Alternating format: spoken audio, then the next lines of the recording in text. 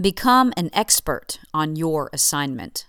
And that is today's Morning Moxie.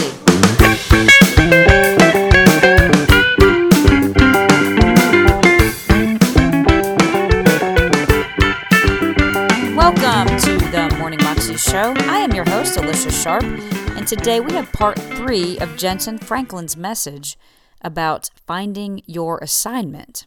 Here's Jentezen. Number 2, what you hate is a clue to your assignment. What angers you? What ticks you off? You cannot correct what you're unwilling to confront. Anything permitted will increase. Anything permitted in your life is just going to increase. What you tolerate, you can't change. What you're comfortable with will never change, no matter how much you wish it would, until you get to the point that you say, I can't stand this any longer. That's when change comes. Your anger is important. An angry man is an awakened man. What gets you passionate? What gets you stirred up? That's a clue to your assignment. And lastly, what grieves you? What makes you cry? Caring qualifies you as an instrument of healing. What makes you cry? What makes you emotional? That's a clue to your assignment. What touches your heart? What can move you? That's a clue to your assignment. Remember Nehemiah, the Bible said he wept when he saw the city in ruins. Nehemiah was not a professional wall builder. He had never built a wall in his life, but he found his assignment by his emotions. Something grieved him, and he said, we need to build these walls back. And it grieved him how far his nation had gone, and that was his assignment. The assignment, lastly, will require hours and seasons of great preparation. Moses spent 40 years in the palace finding out how to be somebody, 40 years in the desert finding out how to be nobody, and 40 years leading the children of God when he found out what God can do with a somebody that's willing to become a nobody for his sake. So that's a total of 80 years of preparation for 40 years of deliverance ministry. Am I boring you? Jesus Christ and his assignment required 30 years of preparation for 3.5 ministry. 3.5 years of ministry. And we want to know why. Boom. I'm supposed to be a prophet. Jesus' ministry required 30 years of preparation before he ever preached a sermon or healed a sick person. He just sat around and learned about people he would minister to. And last thing I want to say is become an expert on your assignment. Once you find out what it is, how many of you know that's 4 endings, 4 last points right there? Become an expert on your assignment. Turn to somebody and say, become an expert on your assignment.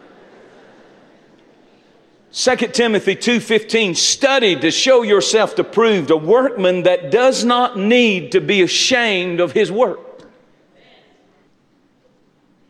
Study to show yourself. Become the best in your field. Do you have any magazines that you get on what you do?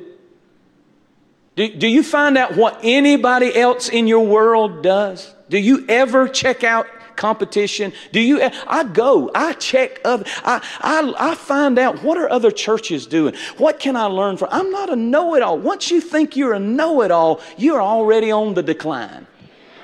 Still doing the same old stuff. Why don't you go learn from some other people who are even more successful than you are? Become an expert at your assignment. Become an expert. And the Bible said a man's gift. You may be secret. Nobody may know who you are. You keep filling yourself with knowledge. You keep filling yourself with the Word. You keep pursuing the assignments God's given you, what you love and what bothers you and what your assignment is to do something about all of that. And once you do that and you get so full of that Word, the Word will be, a person's gift will make room for them. You just get a phone call. You just get an opportunity. It'll drop out of nowhere at the most inopportune moment, and you won't believe that you have that opportunity. But it's prepared people. It's not lucky people. You get lucky. No, I'm not lucky. I'm prepared. There's a big difference. What if a huge opportunity in your field came tomorrow? Are you prepared for it? You prepare it. God said, as long as there's vessels, I can keep pouring out. But when you think you're full, when you're full, then I can't pull any more on you. So that's all I got to say.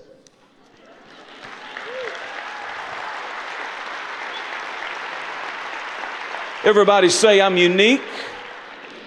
God has His hand on my life. He called me from my mother's womb. I have an assignment from heaven. It's not a small thing.